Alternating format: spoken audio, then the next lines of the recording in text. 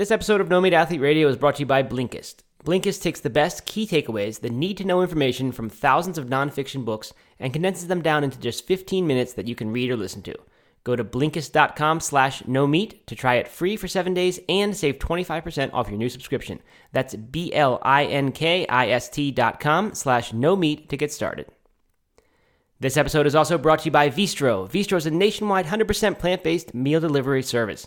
Visit tryvistro.com. That's TRYVEESTRO.com/NMA to try the 6 most popular meals for just $49. Hi, this is Hope. This is Kareem. Hi, this is Katie from Washington, D.C., and you're listening To No Meat Athlete Radio.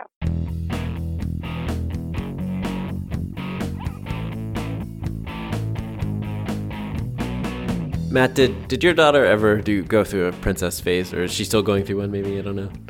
She definitely went through one, big time. She's not really in it anymore, but she definitely still appreciates a good princess. Okay. Well, we don't let Eliza watch too much TV or anything like that. But somehow, I think she needed Band-Aids, and we were at the grocery store. We let her pick them out, and she picked out the Frozen ones with Elsa and Anna and Olaf. So those are the 3 characters that are featured on the Band-Aids, and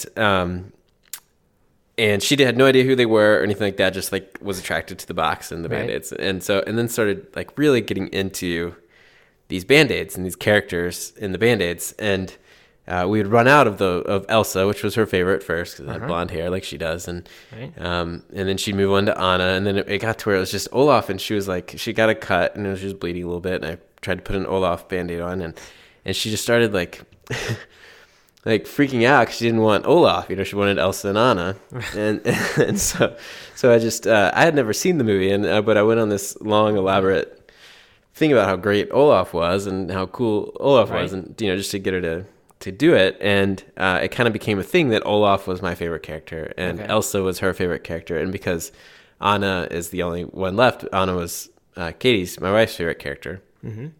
And none of us had actually seen the movie, but it was like really into it for a while. So I don't know, maybe a month ago,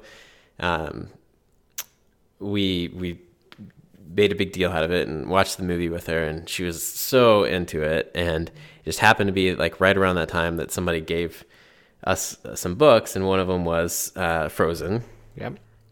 And so kind of Frozen we've just spiraled down this Elsa and Anna Frozen thing. Yeah. Wow. And you're kind of late in the game on Frozen.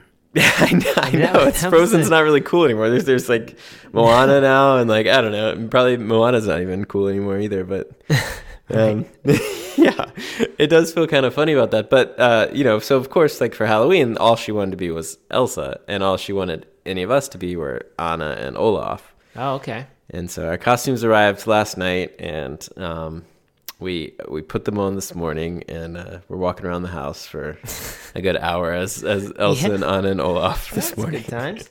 Yeah, that's what having kids all about, I think.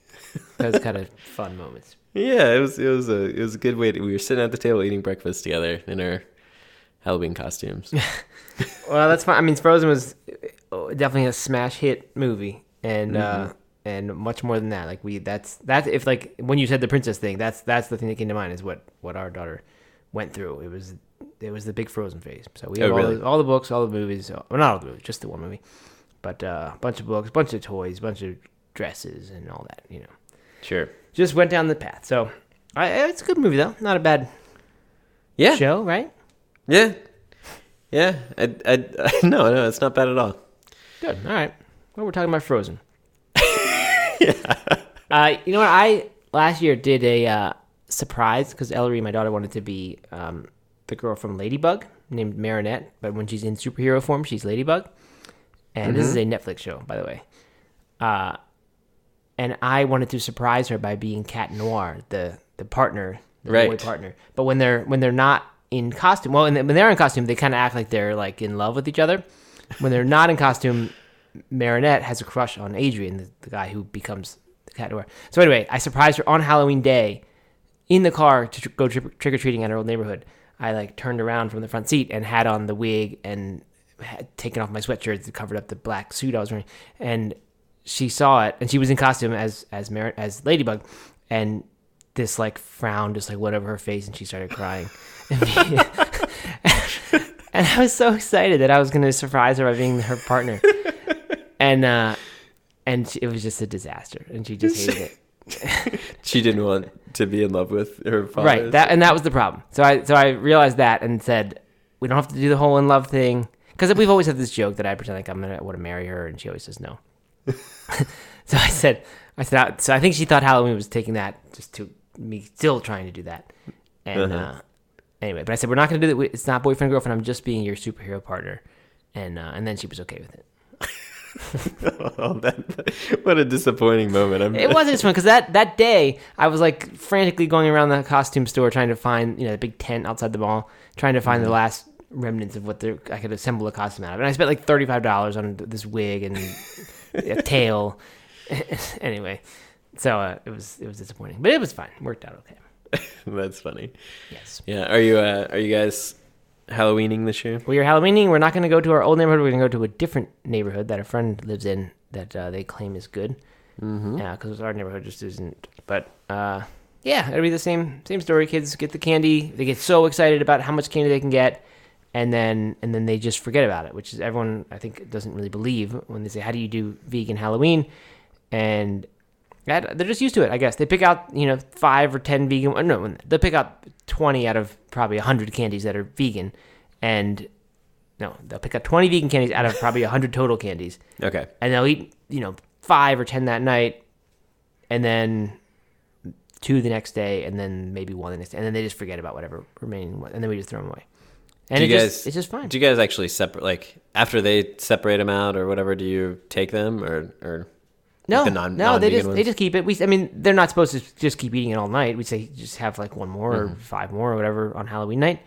But it's just there, and I guess it kind of like after a couple of days they start asking if they can have it. I don't know. It's just a weird dynamic. I don't know why they seed it to us, but eventually they just stop. So I don't know. I don't know why they do that, but it's not hard. Yeah, yeah. I guess. I still think Eliza's probably too young to ask for candy. Well, you did last year, right? Didn't you get trick or treat? Yeah, we always, so like they block off 3-4 blocks maybe in town, and the houses just go all out, decorated and everything, and it's just a huge like kind of block party. So we've gone down there the last couple of years, but we just kind of walk down the street, because there's just so many people and it's like such a thing. But I've never gone up to any of the houses before. And neither has Eliza. So she hasn't actually gotten any candy, which I guess. So we'll definitely do that again this year, and I guess I don't know if she'll do candy or not. I don't know. I hadn't even thought about it. Yeah, she eats a little bit of candy, every now and then. So I'm sure she'd love it, but doesn't need that much. Well, once you do it, you're in, right? Because then there's no going back. Yeah, I think she'd probably. I don't think she associates candy with Halloween, so I think probably we could just go there like we normally do. Right. And she wouldn't even notice she's missing out on anything. I'd probably do that then. There's no reason to do it. She doesn't care. Yeah, right, exactly. Yeah. Unless you want the candy. Right. What's that skit on one of the late night shows where the kid wakes up in the morning and the joke is that the parent has eaten all the candy and they film it. Have you seen this? It's really funny. It's like a real people, like they Jimmy Fallon or somebody, I don't know, I forget who it is, like puts out, says to do this and film it and watch the kids' reactions, and it's so sad but also pretty funny. Yeah, it's funny. Yeah. Good. Halloween. All right, what else? Disc golf. We're gonna be making the disc golf roadmap. Oh man, I would love to spend several weeks thinking about disc golf, teaming up with someone like Eagle McMahon, our guest today. Yeah, this is cool for you because I don't know if you've mentioned Eagle before to me. You probably have. Wait, what a good name for a golfer. Is that? I know, right? Is that a given name or he just? Yeah, it's his legit name. Yeah. Yeah. So I don't know if you mentioned him, but you've definitely mentioned the pro. Well, I guess the pro. The disc golfers that you follow on YouTube, and you mentioned vegan ones before, and here he is on our podcast. So yeah, he is the well, I don't know if he's the only, but he's definitely like the most prominent vegan plant-based disc golfer, pro disc golfer, and he's one of the top players in the world. I mean, he's just it's I gotta say I was fanboying out a little bit when he reached out and introduced himself. He listens to the show, is that right? He listens to the show. Yeah, he heard me talking about a couple weeks ago. They were having the U.S. Disc Golf Championship, and I mentioned it, and he heard it, and he was like, "Oh, I should just say hi since they follow it." Right. And he reached out on Instagram, and Esther, who does our social media, kind of forwarded me the message and said, "Hey, a disc golfer reached out," and I was like, "Oh, Eagle McMahon." So this was a fun time for me to do this interview. Yeah, I'm sure. Is Eagle's not in Game Changers, is he? He's not in Game Changers. No. Did you guys chat Game Changers at least? We did actually chat Game Changers. Yeah. Good. He had just watched it and was inspired. So Eagle. I mean, so we've talked a lot about disc golf, or casually talked about disc golf in different intros, and kind of made fun of me. Yeah, no, I need to stop that now. And then I realize there's serious disc golfers listening to the show. I know, yeah. Well, you'll have to listen to the interview because he calls you out at the end and says, says you got to come play. Because I don't know if you know this, but he sent us some discs. He sent 2 sets of discs, one for me and one for you. Oh, you didn't tell me he sent me any. He told me he sent you a box of discs. I didn't claim all of them. Now that it comes to a recording where he's listening, they're our discs. Oh, no, they are our discs. I'm sorry if I didn't relay that message properly. He sent like one of his signature drivers, and then a putter for both of us, and a couple other like little goodies. So we'll have to get out there on the course and I'll show you what it's all about. God, now we have a reason to. I know. have a reason to. Good. All right, I'll do that. All right, good. Excellent. Well, that was easy. Yeah, so I don't know. So it's a lot of, even though we've talked about disc golf, and I think as Eagle and I talked about, it seems that more and more, disc golf is kind of becoming more well known as like people just see the baskets in parks and see people playing it, but probably have no idea that there's this pro tour and there's professional athletes. There's kind of this whole circuit of tournaments and all that kind of stuff. Yeah. So we talk a bit about that, and then just what it's like being a professional plant-based athlete and traveling around. And it's a good interview. It's fun. So even if you're not a disc golfer, I think you'll enjoy it. Very cool. Good. Well, I'm looking forward to it. Good. All right. Well, should we just jump into it? You got anything else to say first? Only to thank our sponsors. All right. Let's do it. All right. This episode of No Meat Athlete Radio is brought to you by Vistro. Vistro is a nationwide 100% plant-based meal delivery service. In fact, Vistro is the #1 plant-based meal delivery service in America. They're quick and easy. There's no prep work, chopping, or cleaning involved. All of Vistro's meals can be heated and served so you can enjoy a hot, healthy, and delicious meal whenever you are hungry. Vistro meals have no added preservatives, using organic ingredients and fresh frozen for maximum taste and nutrition. They will keep in the freezer for up to 10 weeks, and since they only serve plant-based meals, Vistro is really good at it. They make satisfying meals like country fried chicken, with an apostrophe, Tuscan calzones, enchilada casserole, red curry, and lots more. Do you know what was the best thing that happened to us after we had Eliza? What? well, besides having a baby, of course. the nicest gift that someone gave us was like a meal delivery service, a vegan, like pre-made, like Vistro, meal delivery service, for, I don't know, the first like month. Mm-hmm. That's really nice. Yeah, it was like super nice. It just made life so much easier. And although the meals were probably terrible because they weren't Vistro. Well, they weren't. Or they were not as good as Vistro.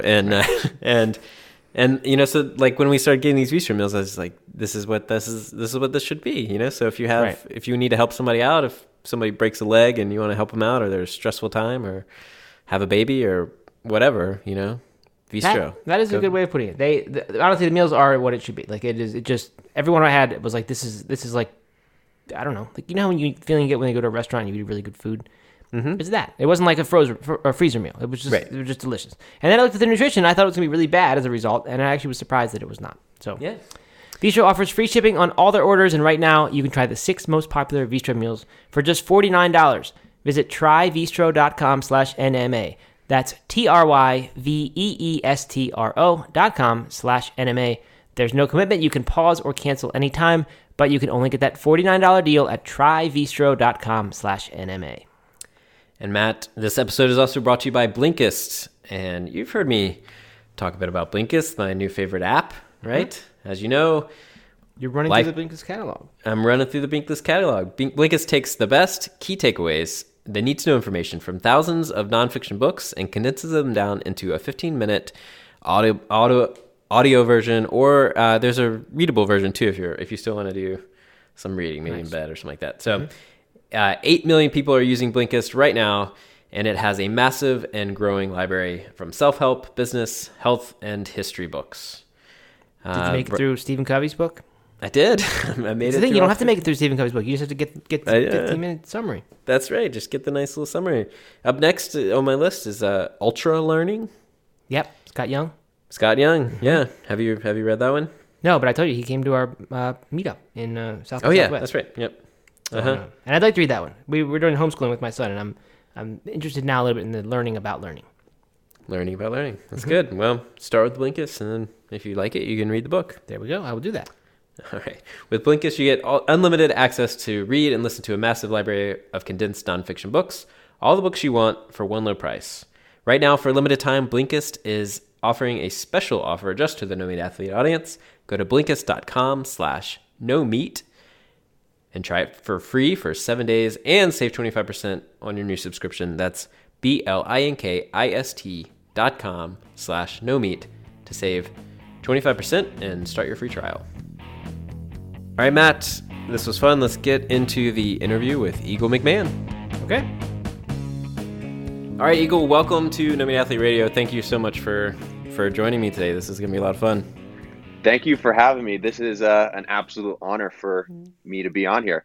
Fun fact, this is the first podcast I have ever been on that is like non-disc golf related. So I'm really happy to kind of broaden my horizons right now. Well, good. That's great. And there are a number of disc golf podcasts, right? Yeah, I mean, when you're in the fishbowl of the sport, I mean, you have probably 15, 20 of them, but sure. This is a really cool step for me. Well, good. I'm glad we can expand your podcasting repertoire. So you are definitely, without a doubt, the first professional disc golfer we've had on the show, which is exciting for me as a fan of the sport and as someone who has followed your career for the past several years. So it's really exciting to talk to you and have a pro disc golfer on here. But I would say that most people who listen, they may have heard me talk about disc golfing in the intro. Like you said, we were talking before we started recording that you had heard me mention it, but didn't realize I was that into it. And I'd say a lot of people probably don't actually know that there is professional disc golf. Do you think that's fair? I mean, when you tell people you're a pro disc golfer, what kind of reaction do you get? That is a very accurate assessment. We have come a long way. We're at the point, at least in the U.S., that you can say what disc golf is, and people kind of nod their head like, oh yeah, I've heard of that. My local park has those metal baskets. I've seen people throwing it. But when it comes to the professional side, whenever you say you do it professionally, they kind of do a double take and they think, really? You throw Frisbees for a living? And like, how do you even survive doing that? And in the last couple years, I wouldn't say it has exploded, but from where it once came, it's completely changed.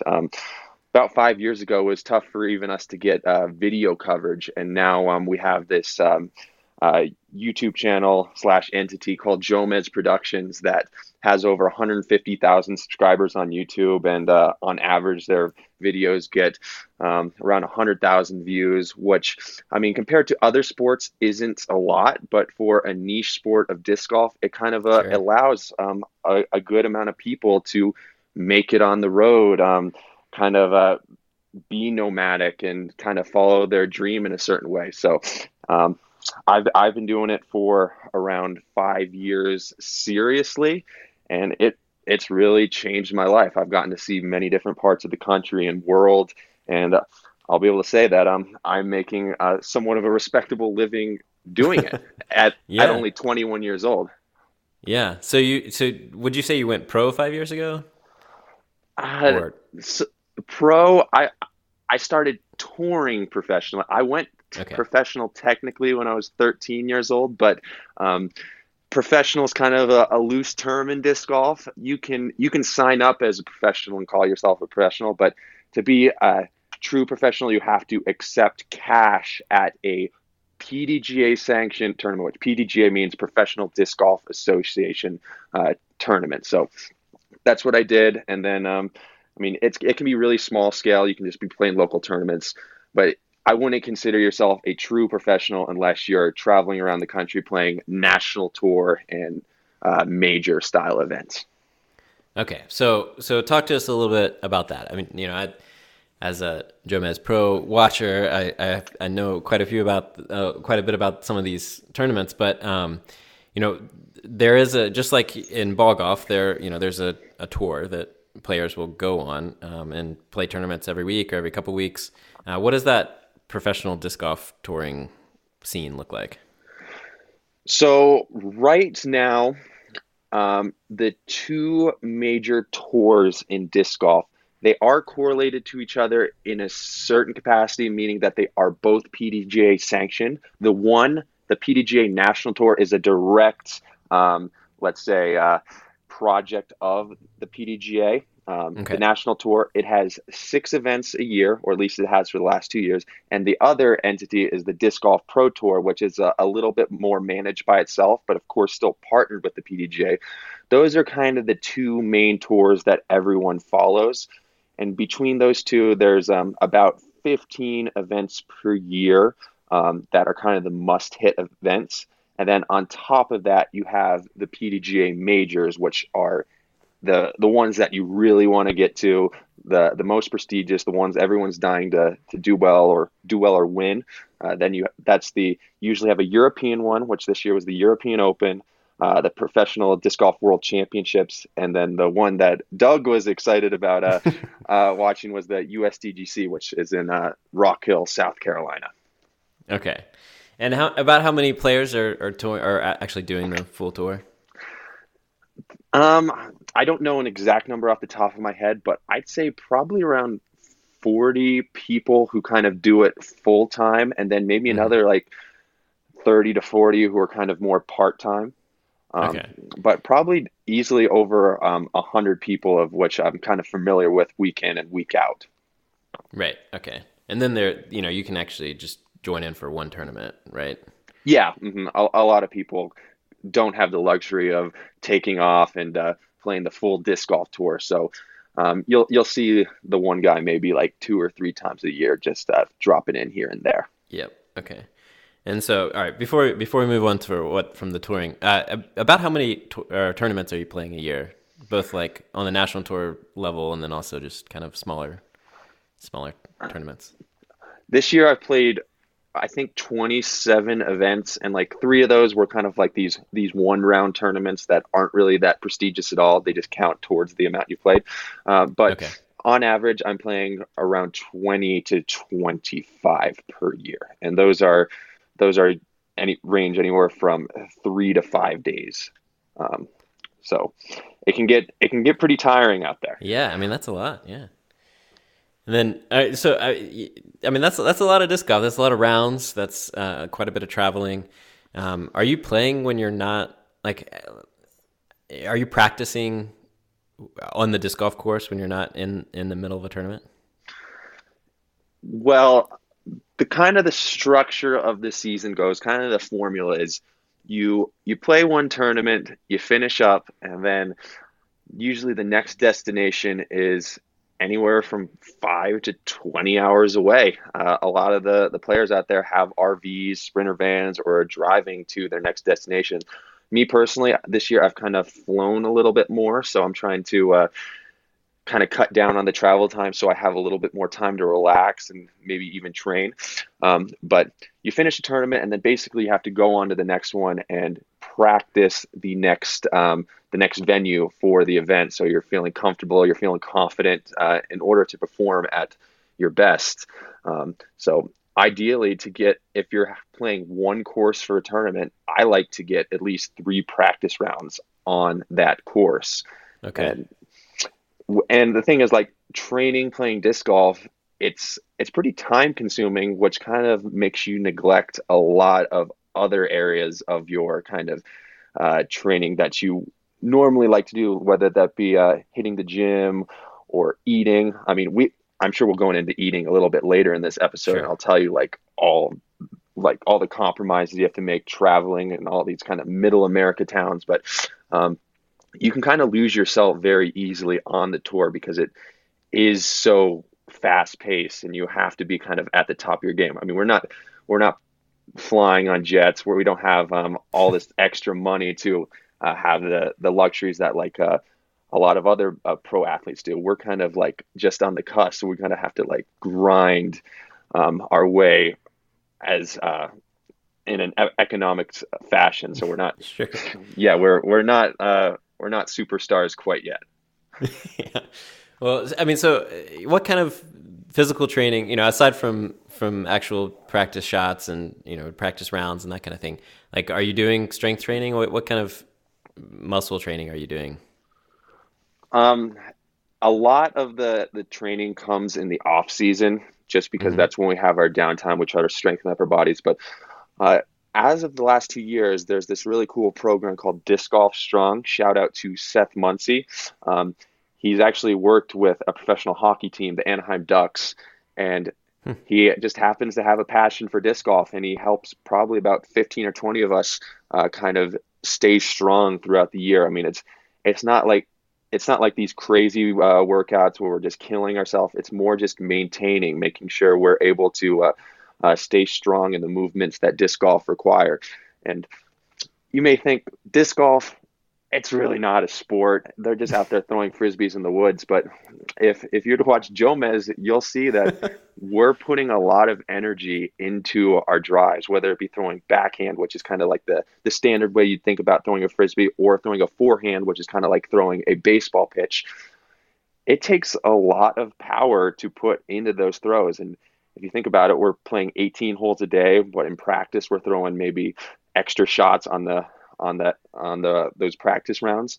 And after a while, it can take a toll on all your joints, and it can really make you tired. So any little advantage we can get to make us feel stronger, help us recover better when we're out there on the road is it's it's gonna be great for whoever chooses that to take that extra time.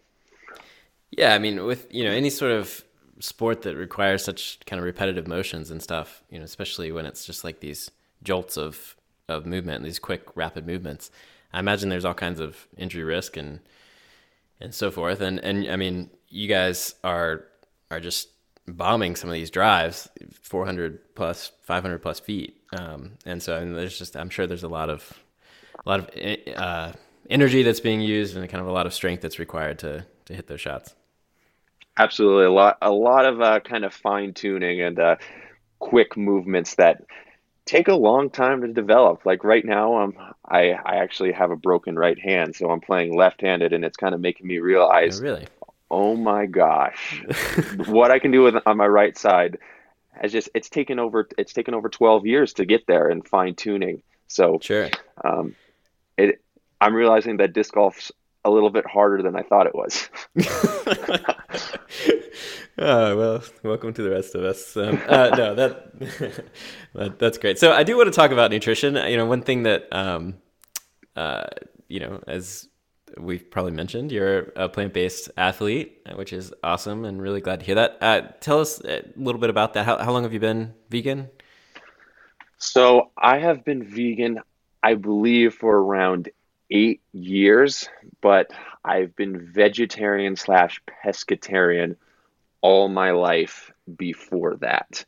My parents got kicked off kind of as a vegetarians, but soon when I was probably about 3 or 4 years old, they made the transition to vegan, and then sooner to raw. So my dad was a raw foodist for probably about 8 years of when I was young, and I was completely rebellious against it. At my grandma's house, I was constantly trying to get out of eating all the raw food that he did, because I mean I was young. I thought it was gross. I wanted to eat pizza. But then Sure. it wasn't till kind of my I guess I was like 12 or 13, and it was just something clicked, something made sense to me. I'm like, might as well just go vegan. I've just heard so many good things about it. It seems like the healthiest thing to do. And of course, when I'm 13, I mean, I don't know all the reasons for it, but as I educated myself as I got older, it just kind of seemed like this is the way that I really want to live, and it makes the most sense to me.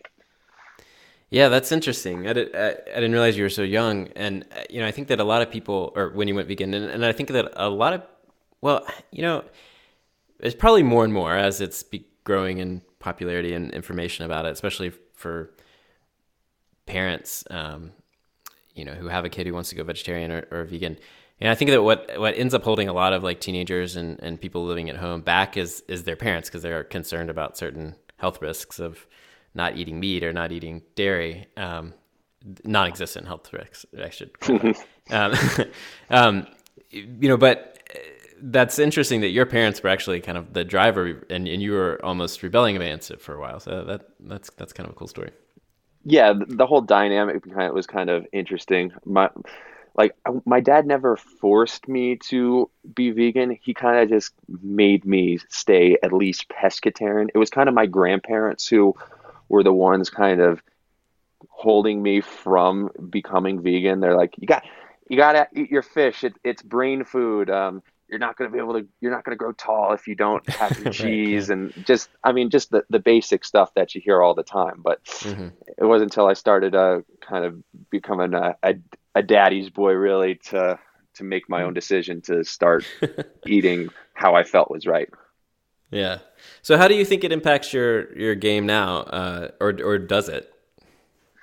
So this is the funniest thing for me is, I mean, anyone who's on social media knows that there's haters out there, Of and course. I Yeah. get a lot of the time I get attacked for being vegan, and they say things like, "Oh my gosh, Eagle, you'd be the best disc golfer in the world if you ate meat, or you'd throw so much further if you ate meat." And I'm kind of the black sheep in that regard. Like, I'm like one of the only vegan disc golfers out there. And in my mind, it's like, maybe I'm as good as a disc golfer as I am because I'm vegan. Have you ever thought Sure. about what if the top guy in the sport, his name is Paul Macbeth. He's ridiculous. He's the Tiger Woods at disc golf at this point. Um, what if he went vegan? You never know. That, I mean, I just watched Game Changers the other day, and oh my Yeah. gosh, I like cried 5 times during that movie just because of how epic some of those scenes were. Like Totally. I, a Patrick Abomian, it's the vegan strongman or whatever. Yep. Yep. If you guys haven't The watched ox. Game Changers, please go do so. Just a little spoiler: he flips over a car, and I'm like, yeah, vegans are super wimpy, and Yeah. but There's that line he has in there. It's like people question how he can be strong as an ox and not eat meat, and he goes, "When was the last time you ever saw an ox eat meat?" I just thought that was so brilliant. I love that. Yeah, that Yeah. movie is awesome. But yeah, to get back on track, like I I credit my plant-based diet to a lot of the things I've been able to do. I really can say, like, I don't really get that tired out there. I feel like my endurance is really great on the disc golf course, and just traveling all over the world, getting on planes, traveling week in and week out. I In the last 2 years, I can only remember myself getting sick once. And Mm. otherwise, all the other times, I feel great. I'm full of energy and I'm ready to go. And I mean, I think just that, for what my lifestyle kind of entails, is a pretty good success story. Yeah. Yeah. I think that's right. And it's hard, I'm sure, because to counter the haters, because you were vegan before you became a professional athlete. But I mean, I think you're living proof of what you can do on a vegan diet, and how it can impact your strength and your playing. So I think that's awesome. So as far as nutrition goes on a tournament day, like with running or with, like bodybuilding or something like that, what you're eating the night before and that morning and all that stuff really matters. Is it something that you pay that much attention to on training day, or like do you have like a nutrition routine? I'm sorry, on tournament day, or is it more like you just kind of eat what's around because you're often traveling? I'd say it's a hybrid between both. I've definitely noticed my greatest performances when I have a more regimented eating routine. You can pretty much always count on me eating some sort of like oatmeal with a bunch of fruit, some sort of protein powder in it for breakfast. But a lot of times on the road, we're in middle America, we're kind of in these small towns, and they don't have the best vegan options. So you kind of just have to figure out what the local grocery store has and just kind of eat all the whole foods you can. I'm a huge advocate of whole foods because I hear so many people eat who try to go vegan and have so much. They just say I couldn't do it. I was always hungry. I was never had enough energy. It's because you weren't eating the right things. You got to have a well-rounded diet. So whenever I can get beans and rice, kale, veggies, and just making sure I'm kind of covering all the basics, really eating the colors of the rainbow, that's kind of when I know I perform my best. But being with my friends who a lot aren't vegan, I have to kind of make some compromises, and I'm going to a lot of like Thai restaurants or Chipotle's, but I'm always trying to make the best choice I can. Are you cooking a lot on the road? When I have a kitchen and I have that luxury, that's kind of my ideal thing. Like like I was saying earlier, the kind of the disc golfers thing is to get a Sprinter van or an RV. I prefer to get an Airbnb just because a lot of times they have a kitchen and I can prepare my meals, and I can have that own space to make sure I'm doing everything I need to. Yeah. So for someone who is traveling a lot and exercising, and whether they're running or on a disc golf pro tour or something like that, what kind of tips do you have for people who are struggling to find places to eat in Middle America and maybe don't have access to a kitchen? What would you tell somebody? A few tips is you're going to have to eat. This isn't a very good sales pitch for being vegan, but you're going to have to make some sacrifices, and you're going to have to eat the things that don't taste that good. Like to get your protein, to get your vitamins, it's very easy if you're just willing to have some plain oatmeal and eat a head of lettuce. Like sometimes you're just going to have to do that. But just making sure you kind of, you get the nutrients regardless, I think is really important. But other times, like a lot of the places that you think wouldn't have vegan options do. Asian restaurants are really great because basically all you have to ask is there fish sauce in this? And then if there's not, I mean, then you're pretty much good to go. So definitely check out your local Thai restaurant, or if you're in a little town running a marathon or doing whatever, check out the local Asian cuisine. Yeah. Yeah, it's great. And, like you said, sometimes it might not taste that great just to eat a head of lettuce or some plain oatmeal. But those simple meals are often the healthiest that you can get. So in some ways, those are also like nutrition, just like packed with nutrition and really good ways to eat, even though it might not be the tastiest. I have some stories of some just horrendous meals I've made out in the road. The one I can remember the most clearly was I was in Texas, and I don't even know where I was in Texas, just the middle of nowhere. And I was with my friends, and they wanted to go to a burger joint, which is called Whataburger. I don't know if anyone's familiar with that.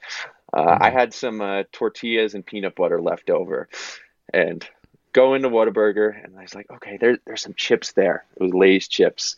Buy a bag of those, get the tortillas, spread the peanut butter, crush up the chips. And I'm like, ketchup's vegan, right? Oh, they have spicy ketchup. Pour some pepper on it, and then I asked for some like lettuce and tomato from the people, and I just make these like peanut butter lettuce tomato wraps with chips.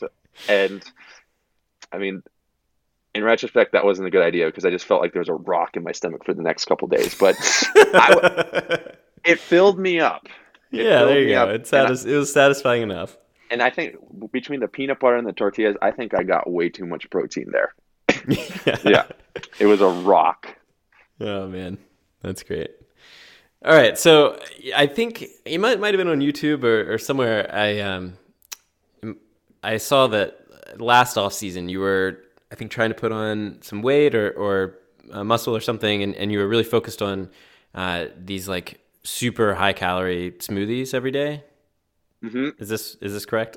I'm not making this up. That's very correct. Yes. Okay, so what was that all about?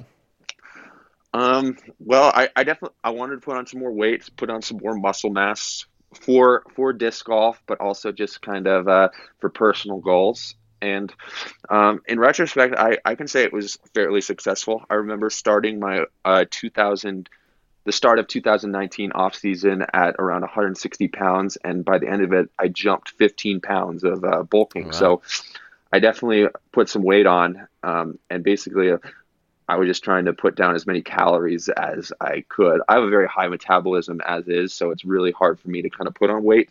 So I was just focusing on as many carbs as I could, 3,500 plus calories a day. Wow. So, and just what were you loading into the smoothies? Probably the foundation was a lot of dates, a lot of oats, protein powder, a bunch of berries. Like to throw greens in there. Really got it. I was having creatine, which I think kind of helped a lot in my off season. Mm-hmm. Chlorella. Basically anything I had. I was even putting rice in the smoothie sometimes just to cream it up and get extra carbs. Wow. That's a new one. I have not heard of anyone putting rice in there. I mean, if you think about it, if you use rice milk, I mean, that's all it really is. That's smart. Yeah. So do you think you'll do that again this season? This I've off season? I've already started. Oh, good. Okay. Yep. The goal right now is to get to 185 by next season. Have you ever traveled with your blender? Yes, I have. I have. Yeah. That's the best. I've almost thought about getting a separate suitcase just for my Vitamix. Just for your Vitamix. Yeah. Oh yeah. No, that's every time if we're driving somewhere, we'll often, and staying for a long time, we'll often bring the Vitamix, and it's just like, it's clutch. You end up using it so much when you're traveling, and it, like, if you're worried about being out of your routine and not having access to certain, grocery stores or foods or restaurants, I mean, it can just make life so much easier you can always get fruit and just throw it in the smoothie or throw it in the blender and have a smoothie and you're set. Yes, absolutely. Like just that. I mean, it's so easy too. Like you don't have to dirty up a bunch of dishes. You're always going to be able to find a place with frozen fruit, like you were saying. I definitely want to incorporate the Vitamix more into my travels if possible. That, or even just carrying around like a little NutriBullet would even be really key. So that's great. Throwing it back, you asked me my tips for people out traveling. Get a Vitamix or a blender type contraption to make smoothies, because that's your best bet of getting all the nutrients you need. Ah, that's great. I think Blendtec had like I don't know if Vitamix does, but it has like a travel version, like just a really small one. Oh, cool. That's equally as high powered as like a regular Vitamix or Blendtec. Well, Christmas is coming up. If my dad or grandma's listening to this, you know what to get me. There you go. That's right. Cool. So I want to shift a little bit to mindset. I think with a game like disc golf, focus, mindset and focus probably play a huge role in success. Especially when you're, on a lead card and one of the biggest stages. So how do you mentally prepare for a tournament? It really varies on the place I am. Like, I have noticed a lot of my best tournaments have been in places where, let's just say, the vegan food is abundant. Like one of my favorite places to go is Portland, Oregon, just because I know I'm going to be eating good afterwards. But when I'm in other places, like for example, Peoria, Illinois, which is in the middle of nowhere, there's not really too much to have. So just not eating like what you want can kind of throw you off. So in order to get the right mindset for me moving forward into the tournament weekend, is a lot of it has to do with food. So making sure I find the best options, kind of create a little bit of a meal plan before the tournament, just so I know that's set, so I'm not hangry.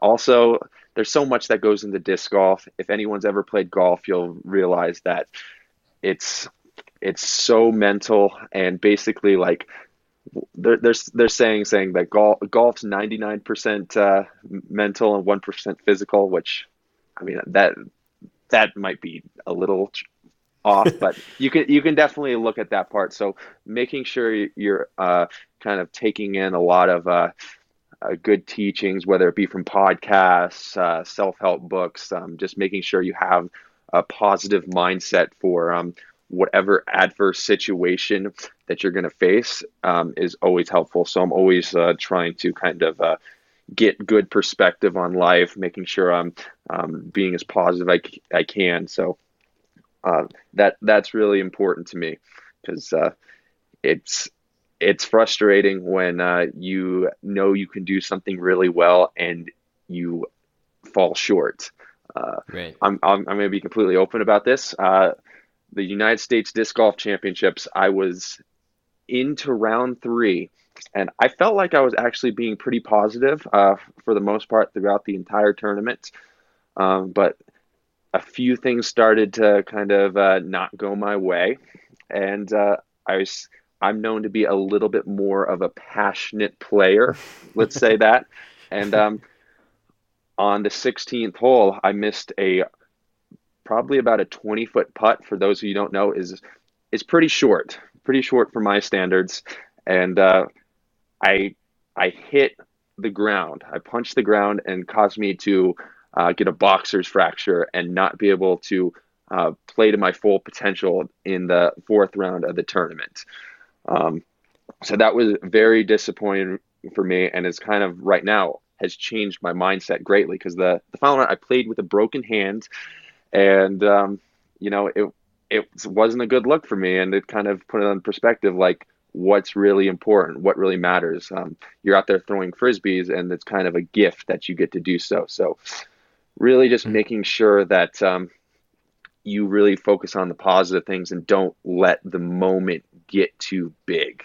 And I mean, of course, like I'm saying this because I need to learn from it. Like everyone kind of needs to learn from it in some capacity, to kind of bring yourself down to earth and be a little bit more humble.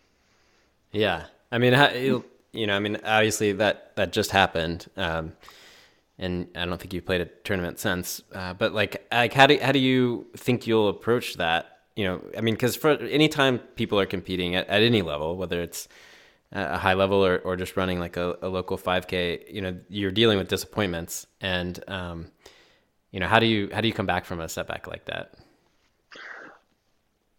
It's tough, but you got to embrace that it is going to be tough, and you got to get excited about it. You got to think that you're gonna be that superhero who comes out stronger, because it's really easy to kind of look on the more negative side, saying that I don't know what I can do. I don't know if I can come back from this. But I mean, everyone's seen enough cliches, enough cheesy movies to know that you got to bounce back. You got to be like those superheroes out there. So don't let defeat one time be what writes your story. So super cheesy, but just go out and be the best you can in every moment. Yeah. And so, and don't get stressed out if your best in certain moments isn't that good, because there's gonna be some points where you're not feeling all too great. Right.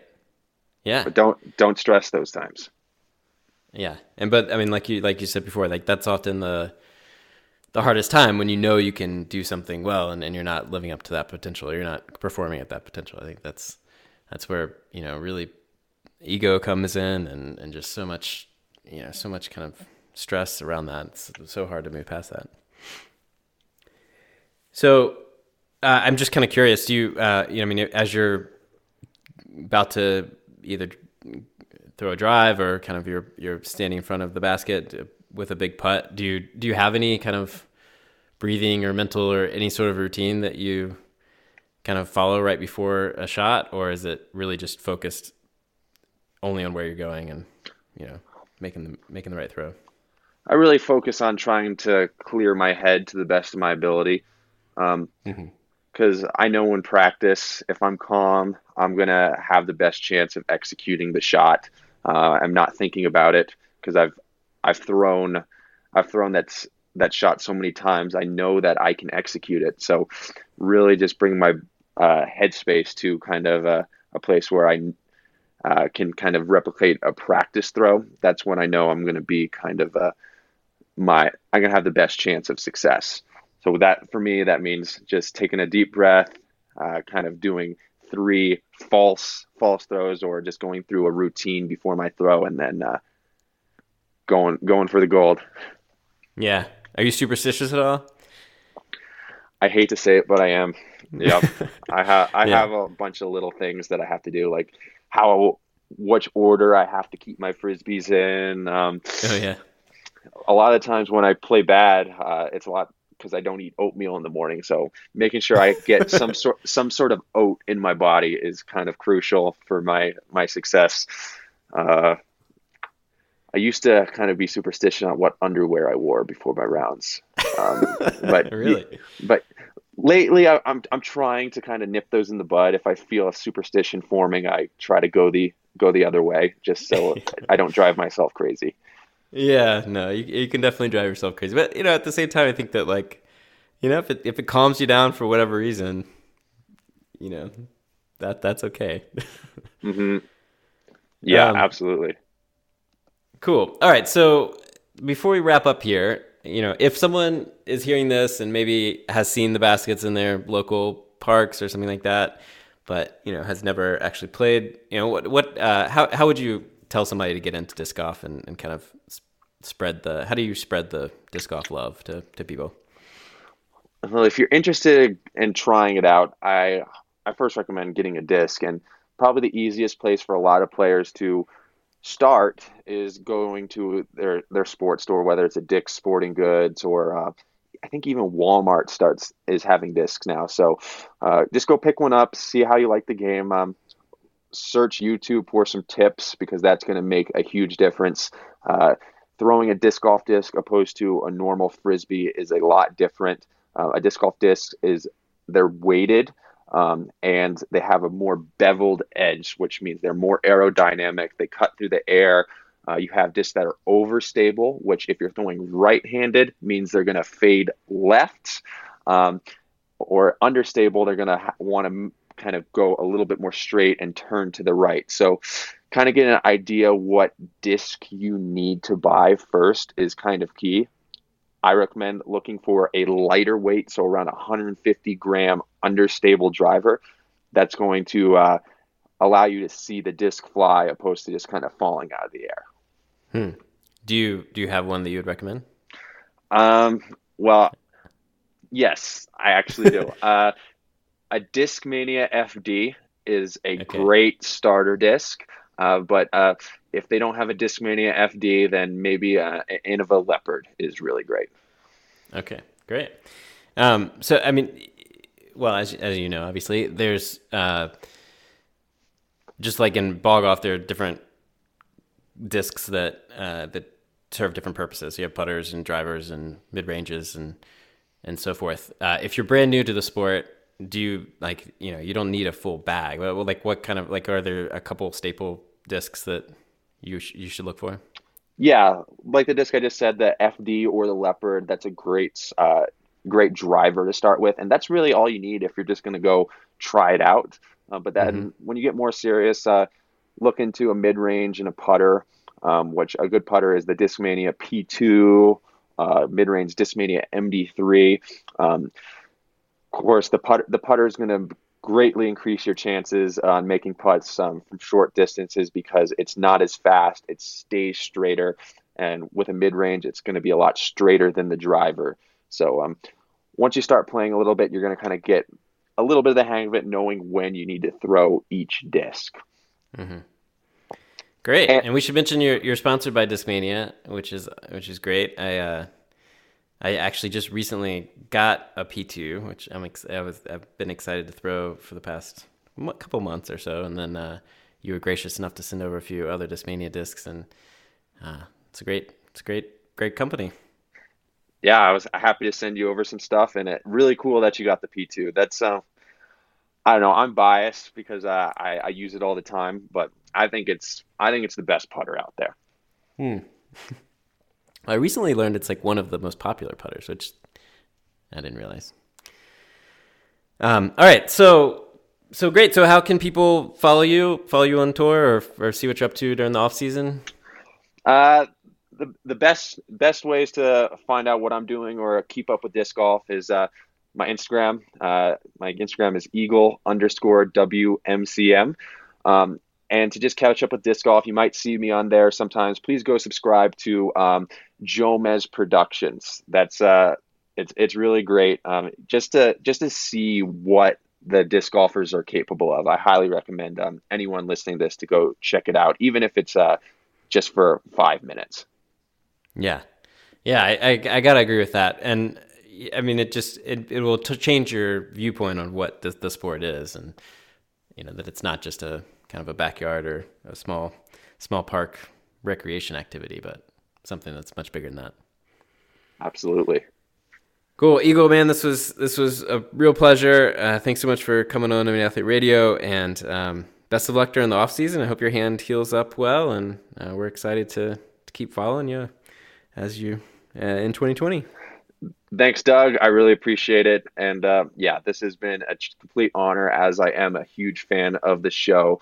And the last thing I got to say is you got to get Matt out there. I want to hear his experience playing disc golf. You have no excuse, Matt. You have 2 discs now. That's right. I can assure you that the pressure has been placed on him pretty heavily. So I think we're gonna do it. I think we're gonna get out pretty soon. Very cool. All right. Thanks, Eagle. All right. Later.